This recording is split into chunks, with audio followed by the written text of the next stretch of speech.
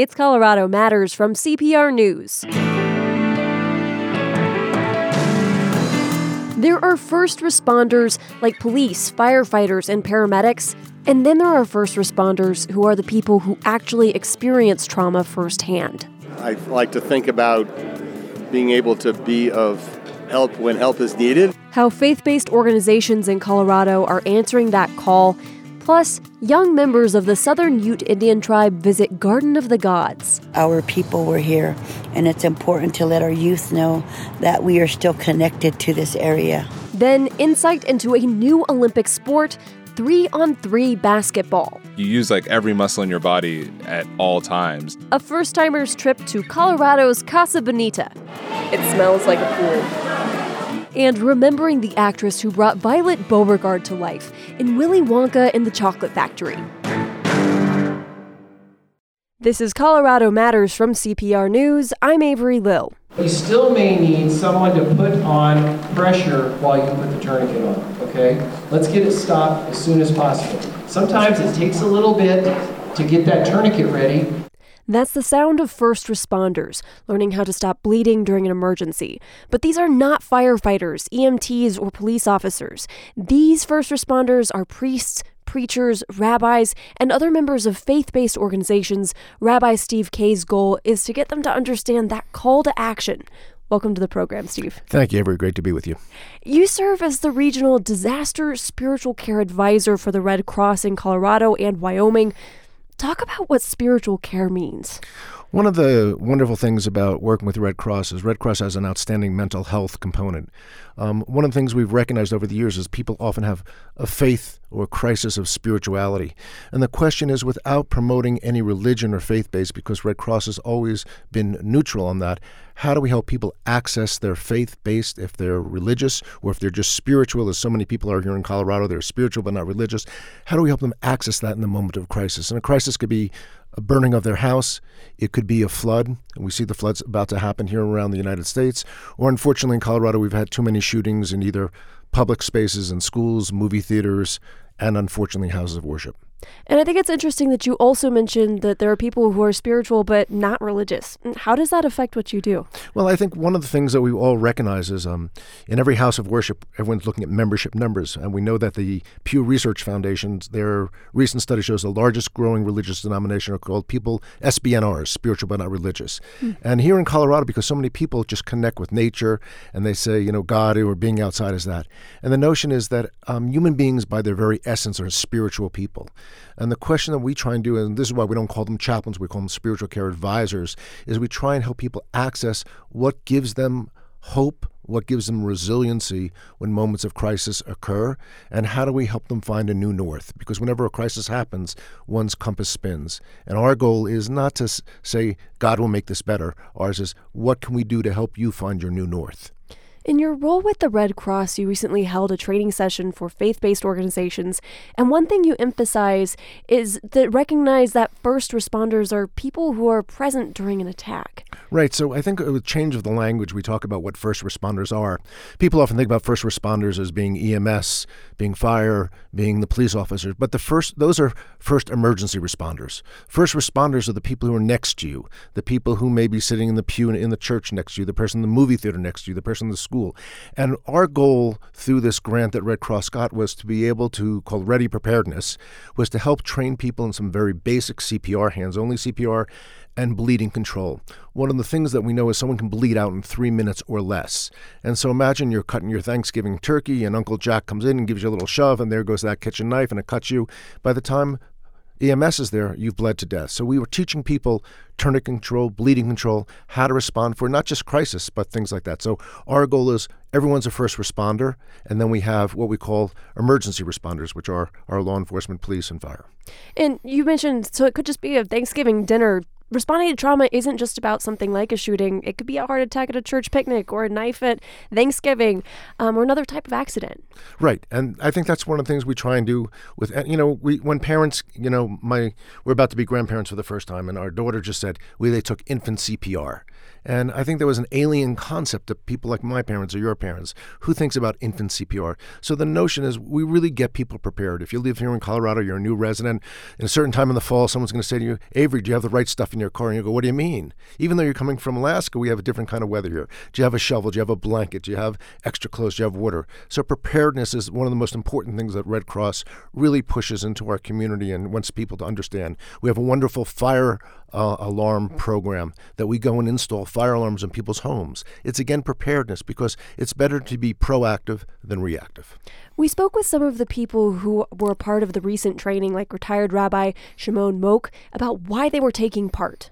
Just to be in touch with things that are good to know in any situation. I mean, I like to think about being able to be of help when help is needed. I mean, I carry the Narcan stuff in my car at all times in case I see someone overdosing on the street, things like that. He mentioned Narcan, which temporarily reverses the effects of an opioid overdose. And that really underscores what you were talking about, that this is about learning awareness in any type of situation. One of the other aspects of this training is to talk about how a church, a mosque, a synagogue, or other faith groups can be both welcoming to strangers, but still aware of potential threats. Right. So one of the things about what we call our active preparedness or active threat training is for people to look at what the new normal is. We always think about a house of worship, that our doors should be open to all people. But we know that sometimes certain people may be problematic. They may have mental health issues, or they may propose a security risk. So we're training ushers and training other people's staffs how to look for what are the signs that they might need to go to what we call yellow alert. They begin to look cautious, and then what's the next step they need to do? So not to put up fences, but in the sense of how do we look at our surroundings, be safe and secure. It's no different than when you walk out of the supermarket late at night. You look left, you look right, and you walk slow to your car. And we're trying to say, be open, be hospitable, be faithful, be all those wonderful things, but at the same time, be prepared. So it may mean that we have a lovely sign that says, we welcome you to our congregation, but please ring the buzzer before we come in. It's no different than the front door here at NPR. It said, welcome to Colorado Public Radio. Please push this button. We'd love to see your smiling face. I just made up a sign for you guys. So, but the idea that having a locked door is not necessarily an unwelcoming door. Yeah, right. So the question is, how can you have that locked door and do it? The other wonderful thing that I just want to say is when we talked about preparedness is every participant left the training with a bleeding control kit. And many people were afraid of, what do you mean? And we train people actually how to use tourniquets and how to use some bleeding control kinds of pieces of material. And so we distributed over 200 of those that day because of the great grant that we got at Red Cross Mile High chapter.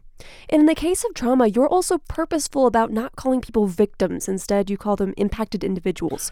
Why is that? Right. The question is, when anyone is, I've been doing law enforcement chaplaincy for over 25 years, and as soon as you label someone as a victim, someone takes on a victim mindset. And so what we try and think about from the disaster mental health and spiritual care is when someone is impacted by a tragedy, someone is impacted by an event that's occurred. It could be a death, it could be a fire. If you're a victim, you become helpless. So we want to change that language so people begin to think about themselves as being impacted by the event, and that they have resiliency, which we talk about, and then we help them access tools to begin to recover. And that's why the language really makes a difference in the mental models that we create for people. So that language can even be a part of recovery. Correct. About 200 people from across the state and from many different organizations took part in that recent training. What's your sense about why they choose to get involved now? I think one of the things is Red Cross has always done a wonderful job of providing these trainings. This grant that we have, we were able to earmark some funds specifically for faith-based community. So we offer the regular traditional trainings that we do about CPR and bleeding control, but we also spent some time in disaster mental health, preparing your building, and then the unit that I was able to teach is on disaster spiritual care. We talk about not where is God, but when is God, and we talk about God's presence. And we tried to couch some of this for those pastors and imams and priests and security personnel. When the question is asked, they say, how could God let this happen? And we often know it's not a question of theology, it's a question of pain. And so many people don't have the tools. You're not trained in this in seminary, how to begin to respond. So we want to create building blocks of language that no matter what your faith tradition is, you know how to dial into the access codes. If you remember a long time ago, you used to have to dial 1 to get your bell system, if you're going to dial MCI or Sprint or whatever. So 1 is a person of faith. And the next part is the area code. And how do we access that area code if it's Jewish, Christian, what Muslim, whatever it is, and then how we talk about local faith tradition. I wanted to teach the people that it's okay to talk about this, and we can give you some basic skills. We've got about a minute left, and you've responded to your fair share of trauma, the shootings in Las Vegas and Pittsburgh, for example. How important are vigils after incidents like these? You know, a vigil is an event. It all depends if it's well orchestrated. And I think one of the key things is that people often need closure. One of the things that we know when after there's death, people come and surround you. So after a critical incident, either through critical incident stress management called CISM or a vigil or some kind of gathering, people can come and have the start of the process towards closure. There never really is closure because there's always anniversaries of those events. So what we look to do is to say, how do we move to the next steps? Rabbi Steve Kay is the Regional Red Cross Spiritual Care Advisor for Colorado and Wyoming regions. One of their programs is to raise awareness among faith-based groups about how to respond during emergencies and after trauma.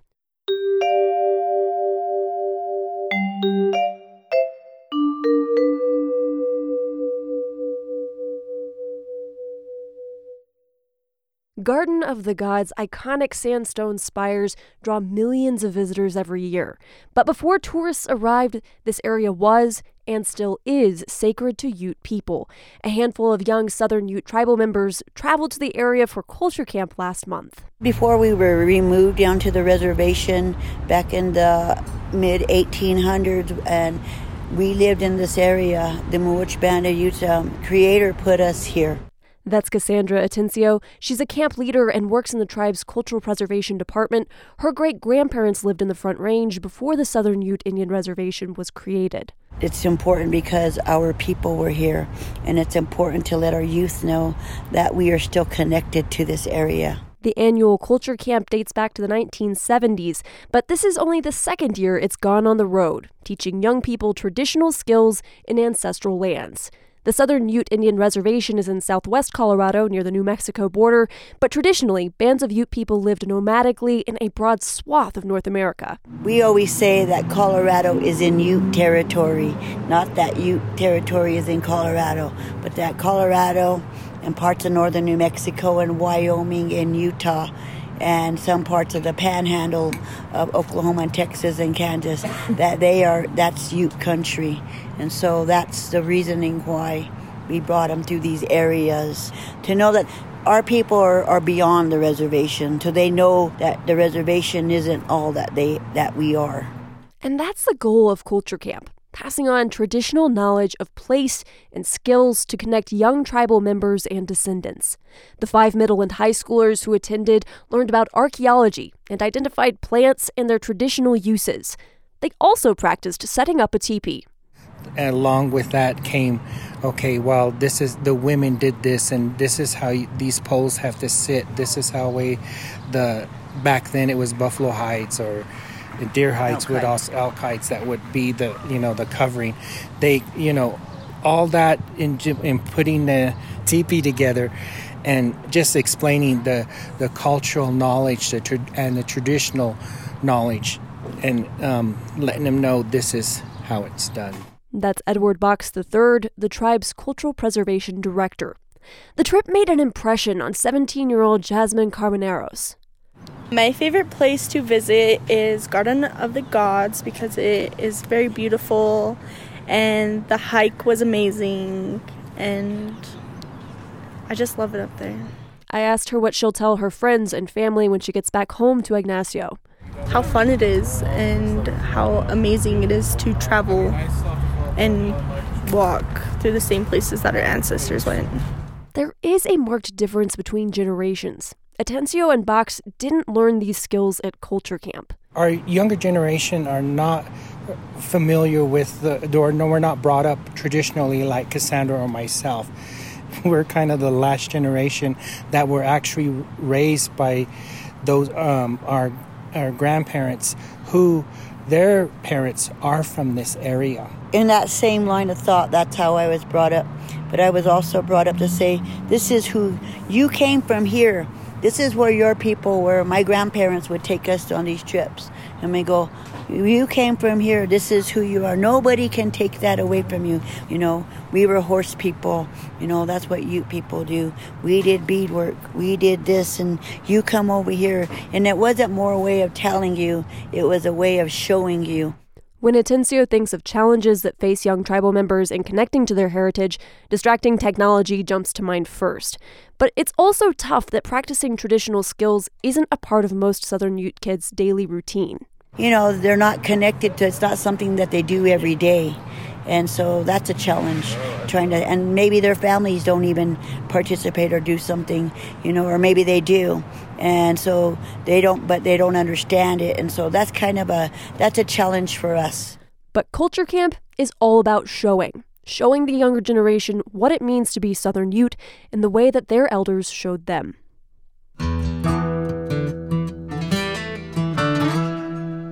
3-on-3 basketball will make its Olympic debut next year in Tokyo, and the U.S. has a good chance of competing there.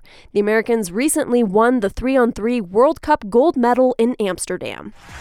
Team USA will finish with their first gold medal here at the World Cup. The win gives the U.S. an automatic spot to play in the Olympic qualifying tournament. Kareem Maddox is one of the 4-member team to capture the World Cup title. He played basketball at Princeton University and professionally in Europe. We were also fortunate to have him as a member of our Colorado Matters team just until a few years ago. He spoke with CPR's Andrea Dukakis. Kareem, it's so nice to talk to you. Yeah, it's nice to be back. What is 3-on-3 basketball? So 3-on-3 basketball is exactly what it sounds like. It's played on the half court instead of a full court. There's 3 players on the court for each team at any one time, though you have 4 players on the roster because it's a pretty tiring game. So 3-on-3 basketball is exactly what it sounds like. 3 guys against 3 guys on a half court. So does it move even faster than traditional basketball? It does. It does. So it's a little bit of a new sport, and the rules have kind of changed. It's not, your grandfather's 3-on-3, outside at the park kind of basketball. It's continuous play. So there's a 12-second shot clock. There's no checkup. So there's no stoppage of play in between scores. So it moves really fast. Yeah. And how would you compare it to, traditional basketball? Because you played at Princeton. How do you feel after a 3-on-3 game compared to, again, a traditional basketball game? Yeah, it's exhausting. I feel like way more tired. I mean, there's times in 5-on-5 basketball where you can make a few trips up the court without having to ever really do anything. Whereas in this game, in 3-on-3, you're just always moving, you're always playing, you're always exerting effort. It's a really physical game, so you're always kind of grappling with someone on the other team for position. So it's like you use every muscle in your body at all times. And so you see a lot of subs. We sub ourselves out every single opportunity that we get. So if the ball goes out of bounds, we're usually arguing with one another for who should come out of the game this time to get a quick break. And you're the ones deciding whether to come out or not a coach.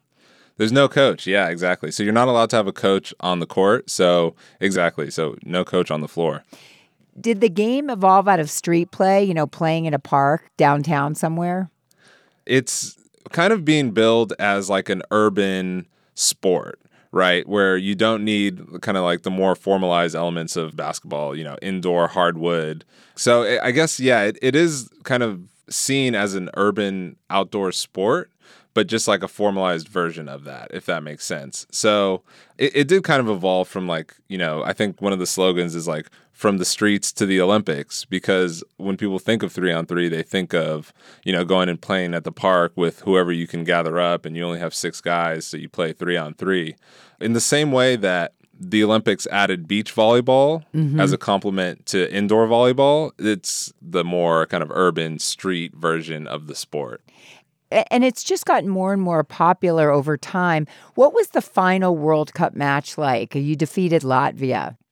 Yeah, it was. I would describe it as a dogfight. Those guys we are familiar with from playing 3-on-3 for the past few years. So we know them well, and we know they compete very hard, and they're tough to beat. I mean, they're really athletic, good players. We were up, I believe, for most of the game. But, we never could quite pull away. We were always, a couple points ahead, 1 point, 2 point, 3 points ahead, but we couldn't just extend the lead further than that. So it made for a very nerve-wracking kind of game. It was like a defensive battle. The rules of 3-on-3 are it's first to 21 or 10 minutes, whichever comes first. And this game only reached, the final score was 18-14. So that's a kind of like wrestling match defensive battle that it was. But you ended up winning, and your team's next step is to qualify for a spot in the Olympics. When will you compete for that? Sure. So, there's a lot still that's up in the air. Our goal and our duty was to secure the USA a spot in the Olympic qualifying tournament. So that's going to happen sometime next year in the lead up to Tokyo 2020 Olympic Games. But who's going to be on that team is still kind of up in the air. But, all we knew was that we had a chance to secure a spot for the USA for that tournament. But, for us, we're just going to continue to play. There's a few events coming up. There's the Pan American Games in July. There's a whole professional circuit for FIBA 3x3, which, myself and my team play on, not as a part of USA basketball, but as a part of, our own private professional team. So, this summer is just going to be a ton of traveling, a ton of playing, and, we might play in one weekend in, Novi Sad, Serbia, and the next weekend we're in Chengdu, China. So that's what the summer looks like for us. So your day job is radio. You work in radio still since Colorado Matters. How do you prepare for this when you're working a day job and trying to practice basketball?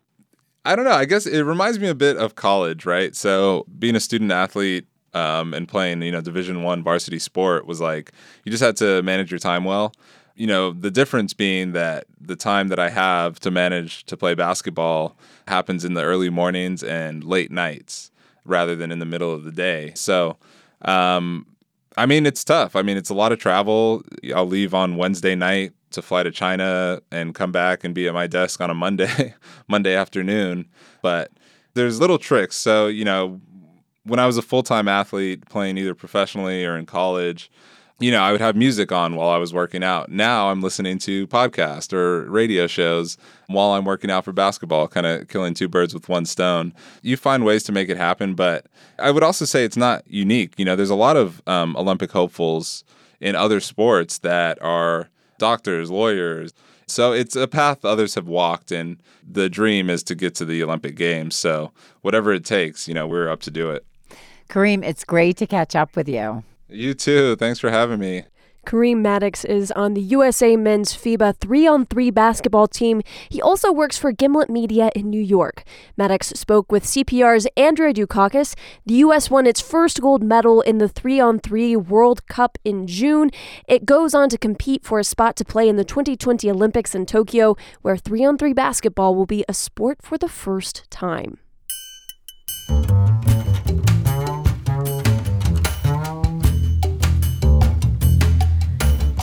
Colorado Matters continues after the break with a newbie's adventure to an iconic Colorado restaurant where it's all about the experience. I'm Avery Lill. This is CPR News. Life can be pretty complicated for people who have marijuana-related offenses on their criminal record from before legalization. I had sold weed to survive, and now these rich white guys that hadn't lived the same life that I did were able to come in and really capitalize. On the latest episode of On Something, what happens to the people who may be wondering why they're still on the wrong side of the law, even though the law has changed. Subscribe to On Something on Apple Podcasts or wherever you listen. You're back with Colorado Matters from CPR News. I'm Avery Lill. I moved here from Alaska a few months ago, and I've been checking off my Colorado firsts. I bought a Subaru, hiked a 14er, went to a Red Rocks concert, and I heard about an iconic Colorado restaurant that I had to check out. Wow, Casa Bonita? Woo-hoo! What's Casa Bonita? Dude, haven't you ever been there? It's a big Mexican restaurant, but they have cliff jumpers and Black Bart's Cave and all kinds of stuff. It's like the Disneyland of Mexican restaurants. South Park describing it perfectly there. The legendary Mexican restaurant started in Oklahoma, but the Lakewood Casa Bonita is the last one standing. To celebrate the restaurant turning 45 this year, I went to check it out. It smells like a pool. This is all right to go. After you There's another door, just go straight. Diver Anthony Provost greets me. He's worked at Casa Bonita for the past 5 months after a friend told him about the job opening. He said, you should come and check it out. You'd totally be a shoo-in, especially with your gymnastics background. So I came in and had a little audition, and he gave me the job on the spot after that. It was pretty cool. What did you have to do to audition to be a diver? There are 5 basic dives that are necessary that we do in the dive show. So I had to do all of those, do a little bit of acting too. That wasn't the main portion of it. They want to make sure you can dive first. And then honestly, it's just getting over the scare factor of how high you are, because I'm not used to diving from platforms or anything like that. So that, especially that layout dive, I got up there and I looked down and I was like, are you sure this is good? Am I gonna live? And what's your favorite part about this job? It's so entertaining. I love acting with the stunts and the entertainment staff, and the kids just go crazy for it. It's just so much fun, seeing them and getting high fives all the time from these little kids. Oh my gosh, that's so cool. Entertaining isn't all divers have to do. With a pool in the middle of the restaurant, sometimes they have to rescue things that fall in. I can tell you right now, first of all, there's a lot of coins in the bottom of the pool, just random stuff. I think we had a banana peel fall in there a couple of times that we had to get out. Chips. What do chips, I'm imagining that you can't just, you can't pick it up. No, it's, a lot of times it's weird because you'll come up from the dive pit and it'll be stuck to your face or something like that. That's the worst. Provost shares the dressing room with Dawn Mestas, who you heard there. I'm more of a wet stunt, so I do the shows. Sometimes I do the dry parts, and sometimes I do the parts where I get thrown in the water by Chiquita, or Chiquita is the gorilla. Yeah, the gorilla. So there's a part called Annie, and she gets her skirt ripped off, her wig ripped off. She gets pied in the face and then thrown in the water. Getting pied in the face is where we use shaving cream on a so it's sponge. Not even sweet. Oh no, you don't want to go in the water with sugar on your face. That is so gross. I've done that. It just makes your skin feel weird, and also it's not really sanitary for the water. Oh, that makes sense. So shaving cream. Shaving cream is the best. Costumes for all those different shows fill the dressing room, along with a bottle of cheap vodka they used to sanitize the Chiquita suit. It was just about time for the next gorilla show, and Provost and Mestas were getting ready. Do you want me to get into Chiquita? Do you want to be captain, or do you want to be... I don't really know how to do captain. You don't know how to do captain? Okay. I mean, I could figure it out, but... It's up to you. I was prepared for Chiquita. Okay. Okay. Chain. All right. Okay. Off to another show. While the performers did their thing, I explored the 52,000 square foot restaurant with its waterfalls, bridges, and caves. This is Black Bart's. The sign says, maybe too scary for youngins, which clarifies it's 1 to 5 years.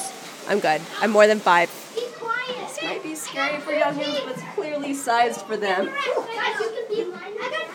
Oh, we're inside of a snake. Oh, and a ghost. There is a ghost. I caught my breath from the haunted cave, got my fortune told, wandered past the old-time photo booth, and got a glimpse of the dive show underway. Oh, wow, he's going so high. He's at the ceiling. The athleticism surprised me. Divers actually have to scale the artificial rock modeled after the cliffs of Acapulco to the top of the falls before plummeting 30 feet into the pool below.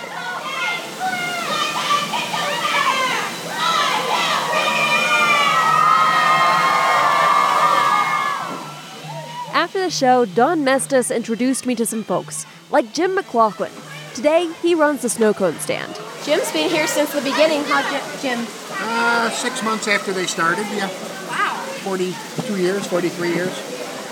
When you first heard about it, how did they sell it to you? How did they explain what Casa Bonita was? In the beginning, they hired an actor by the name of Ricardo Montalban to do commercials. I do remember the very first time I came here as a customer, the line was out the door. Probably waited an hour to get in. It was packed constantly. I was working in the graphic arts industry at the time, so I approached the restaurant about opening an old-time photo studio here in the restaurant. They liked the idea. We did it. And back in those days, it was wall-to-wall people, shoulder to shoulder, all day, all night.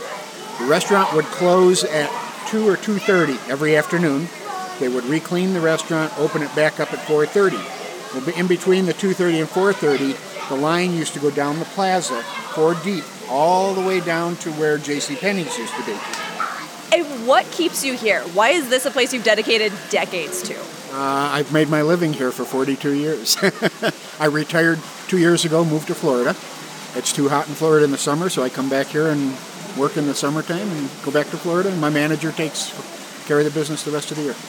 The one thing I haven't done yet is eat.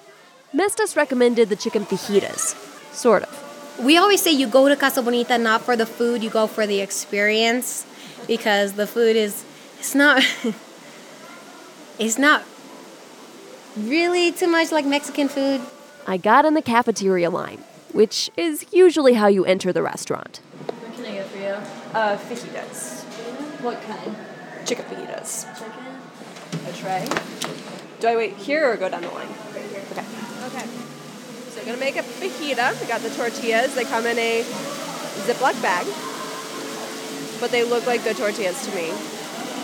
Big moment. Ready to try my first Casa Bonita food. I don't know how honest I need to be. It's a pretty mediocre fajita. Well, like Don Mestas told me, you don't go to Casa Bonita for the food. But maybe for the sopapillas and honey. The iconic Lakewood restaurant has been serving patrons for 45 years. But for me, it was a Colorado first.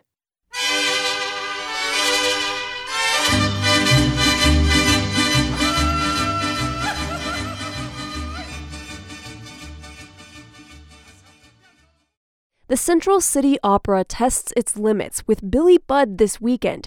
The opera has a large cast and a large orchestra, but the Central City Opera House itself is, well, not large. CPR arts reporter Stephanie Wolf explains how they make it work.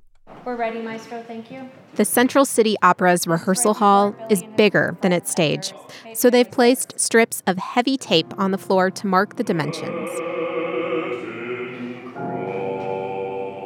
Think of an NBA basketball court.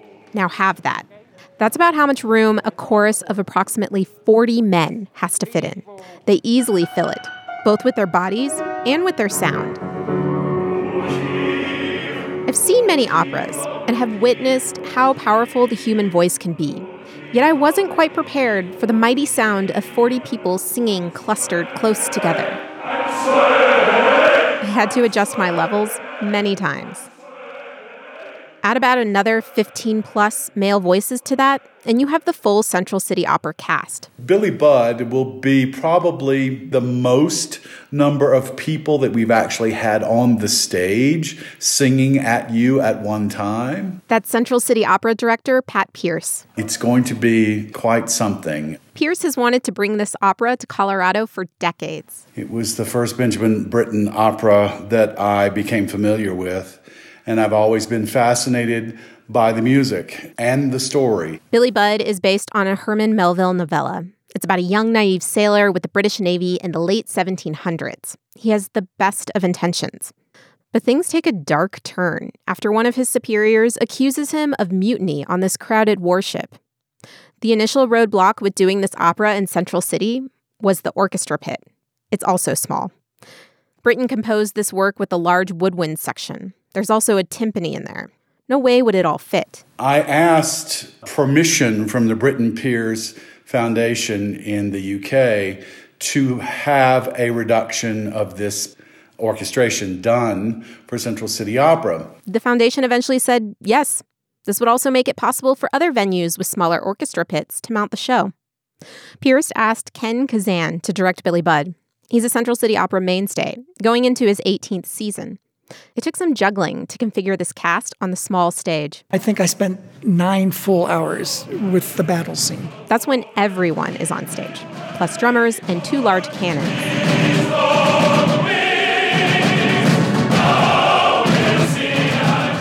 And Kazan says the scenic designers had to rethink a key design element.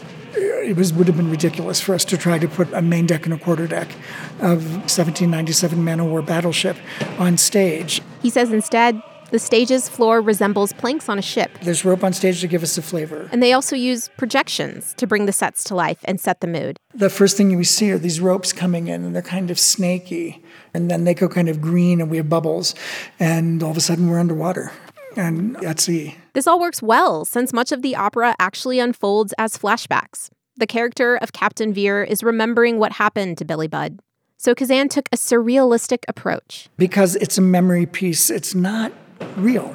It's very subjective. Daniel Norman plays Captain Veer. He says the small stage is perfect for this opera. You know, you read in contemporary accounts of these battleships that they were extremely cramped and that you would have hundreds of people in a very small, tight space. He's done Billy Budd in much bigger houses. And one thing you lose is that sense of claustrophobia. So this space helps him get into character and brings an authenticity to the work. There's this one scene, though, where that authenticity can hurt. Director Ken Kazan explains how, toward the end of the opera, the chorus surrounds Captain Veer. And they are just shouting this unbelievably triple forte passage, super loud passage in the piece. You could see Daniel Norman squirming. And then when we were done, he said, "Any earplugs?" Oh, It was physically painful on there, yeah. Norman gets his earplugs for rehearsals because it's not like the director would ever tell the chorus to take it down a notch. What might be uncomfortable for him can be very powerful for the audience. That's how Kevin Burdett sees it. He also stars in the show as the villain John Claggart. You just feel it resonate in your cry space, and you feel it sometimes resonate right in where your heart is. Yes, in this intimate opera house, you can feel the music vibrate through your body. And Burdett says, when you feel that, that's opera at its best. In Central City, I'm Stephanie Wolf, CPR News. And finally today, we remember the actress who brought the gum-chewing character of Violet Beauregarde to life. Violet, you're turning violet, Violet! What are you talking about? I told you I hadn't got it quite right yet. You can say that again. Look what it's done to my kid. Denise Nickerson, perhaps best known for her iconic role in the classic film Willy Wonka and the Chocolate Factory, died this week. She was 62. Nickerson lived in Denver. My colleague Ryan Warner spoke with her in 2016 about her memories of making that classic film and working with Gene Wilder. None of us were allowed to see the chocolate room until Gene opened the door. And if you recall, we were at the top of like 3 sets of stairs, and that room was self-contained in one soundstage. The river, the Wonkatania, the water, the chocolate waterfall, the Oompa Loompas, all of the trees with the candies. It was all one building.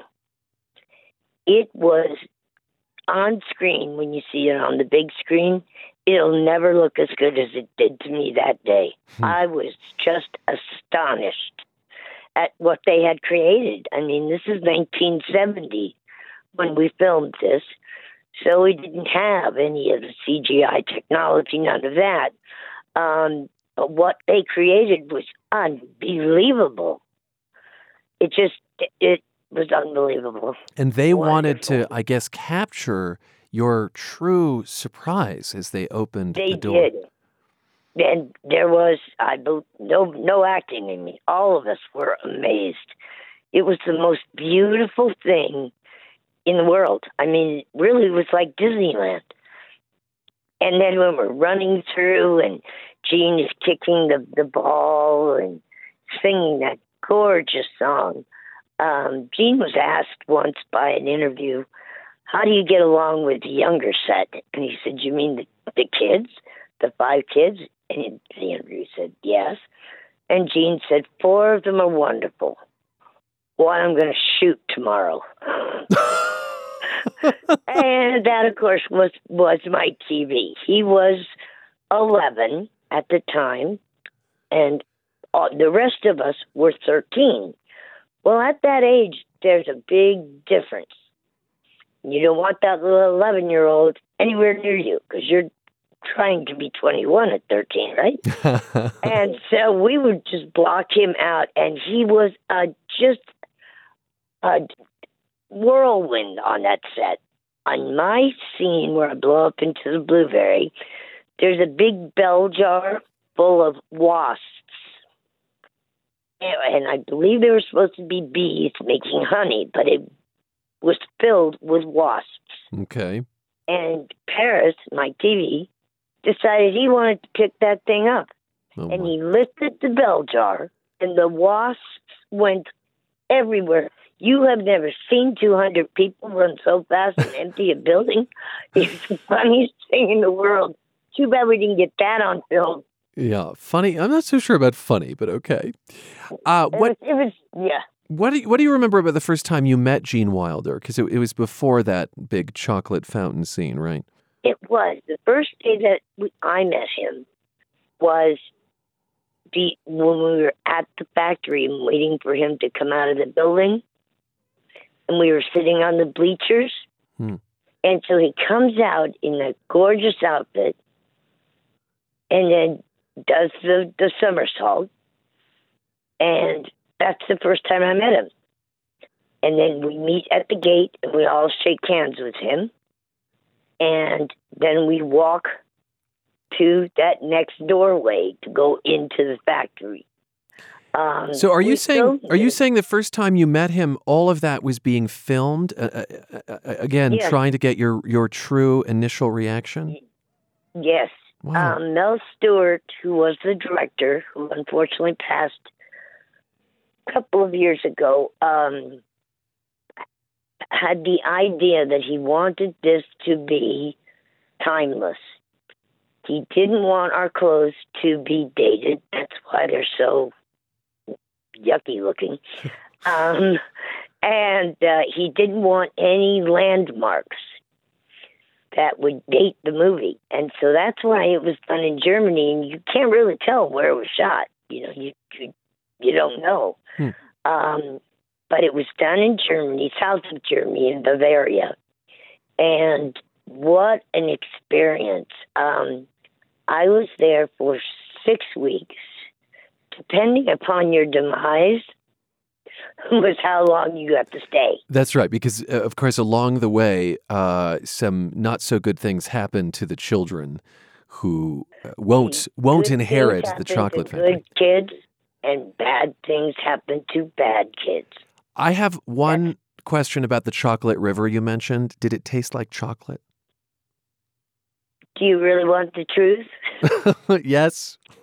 Okay, sometimes when we start telling people the truth, it kind of breaks their image, their memory. It was actually colored water, and it was stagnant for 8 to 10 weeks. Oh, my Lord, it smelled terrible.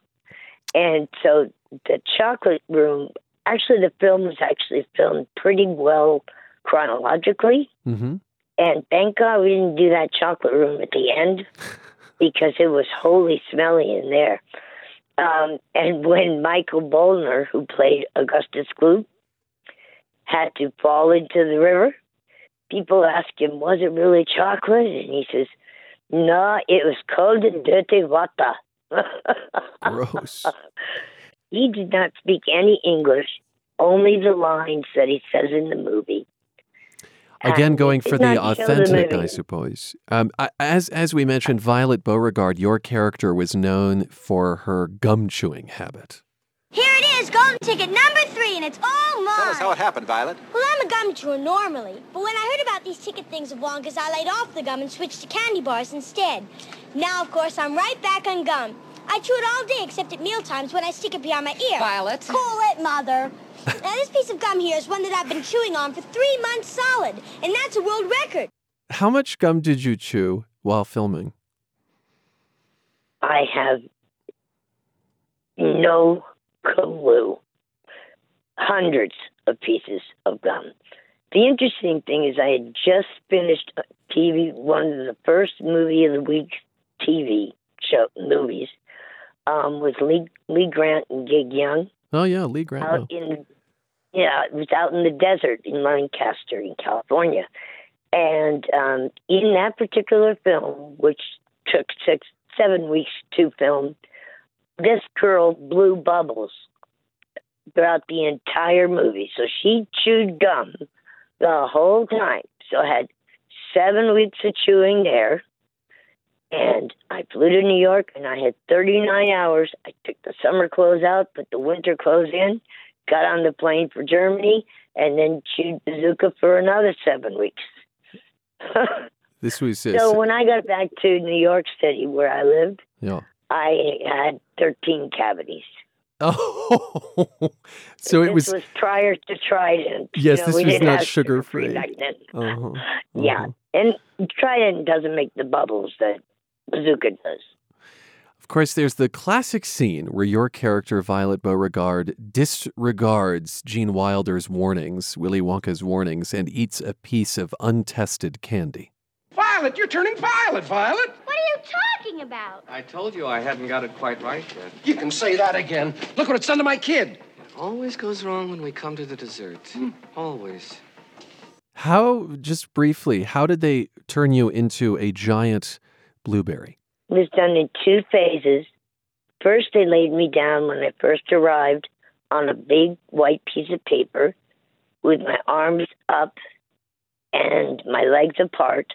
And they drew, like you draw around your hand, you know? Mm-hmm. So they drew my figure.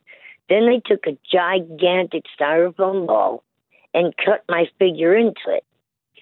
And so when I first start blowing up, it's a big rubber suit. Mm. Then you can see it changes into a hard ball. That's that styrofoam ball. I was in that ball, unable to move anything except my hands and my head for 9.5 hours. Oh, Lord. Okay. They have a 30-minute lunch period on movie sets, and everyone's headed to the commissary, and I can't. Took them an hour and a half to get me in the suit, into the ball. So they weren't going to take me out. So the director says, Hans, come on over here, get a chair, and roll her every 5 minutes. So I would hang with my head down and drink some of the milkshake, and then he'd roll me, and I'd hang with my head back, and the guy didn't speak one word of English. It was the most weirdest experience ever. When they first put me in the ball, I fell over because I was top heavy. So they took me out, and they put a cinder block in between my feet. So all day long, that pulled down, particularly on my right arm and shoulder. And when they got me out of the ball, I had pins and needles in that arm for a week or so. Violet, what are you doing now? You're blowing up. I feel funny. I'm not surprised. What's happening? You're blowing up like a balloon. Like a blueberry. Ryan Warner speaking with Denise Nickerson in 2016. She played Violet Beauregard in the classic movie Willy Wonka and the Chocolate Factory. She died this week in Colorado at the age of 62.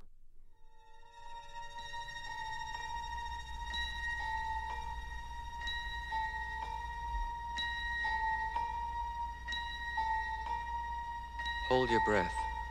Make a wish. Count to 3. Come with me, and you'll be in a world of pure imagination. Take a look, and you'll see into your imagination.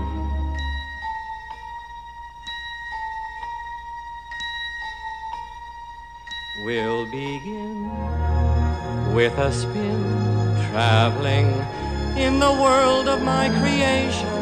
What we'll see will defy explanation. That's Colorado Matters for today. Thank you for joining us. Our executive producer is Carl Bielek. Our producers are Anthony Cotton, Andrea Dukakis, Michelle P. Fulcher, and Alexandra McMahon, Max Weissig Newsfellow, Taylor Allen, and audio engineers Michael Hughes, Matt Hers, and Shane Rumsey, and Tasha Watts. Along with Ryan Warner, I'm Avery Lill. This is Colorado Matters from CPR News.